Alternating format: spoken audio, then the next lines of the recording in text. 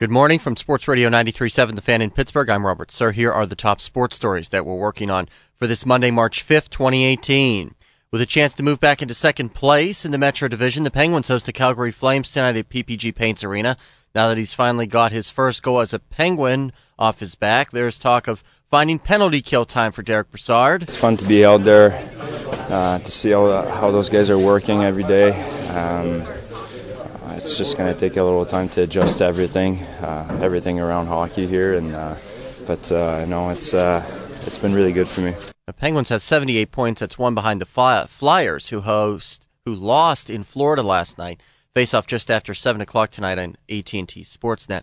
A 4-run sixth inning led the Pirates past the Twins Sunday 9-3 in Fort Myers.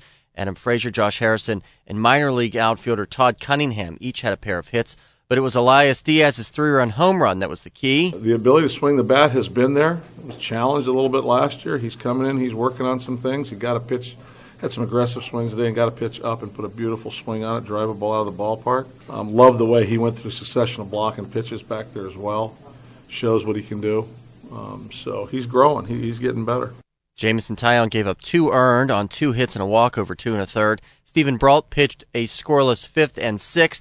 Chad Cole will get the start today against the Braves. Trevor Williams, Devoidus Neverauskas, and Felipe Rivero are all scheduled to pitch. You can hear that game on our sister station, News Radio 1020 KDKA at 105.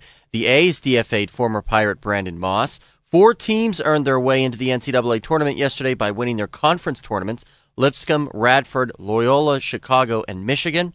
Kevin Harvick won the NASCAR Monster Energy Cup race in Las Vegas, beating Ryan Blaney and Kyle Busch.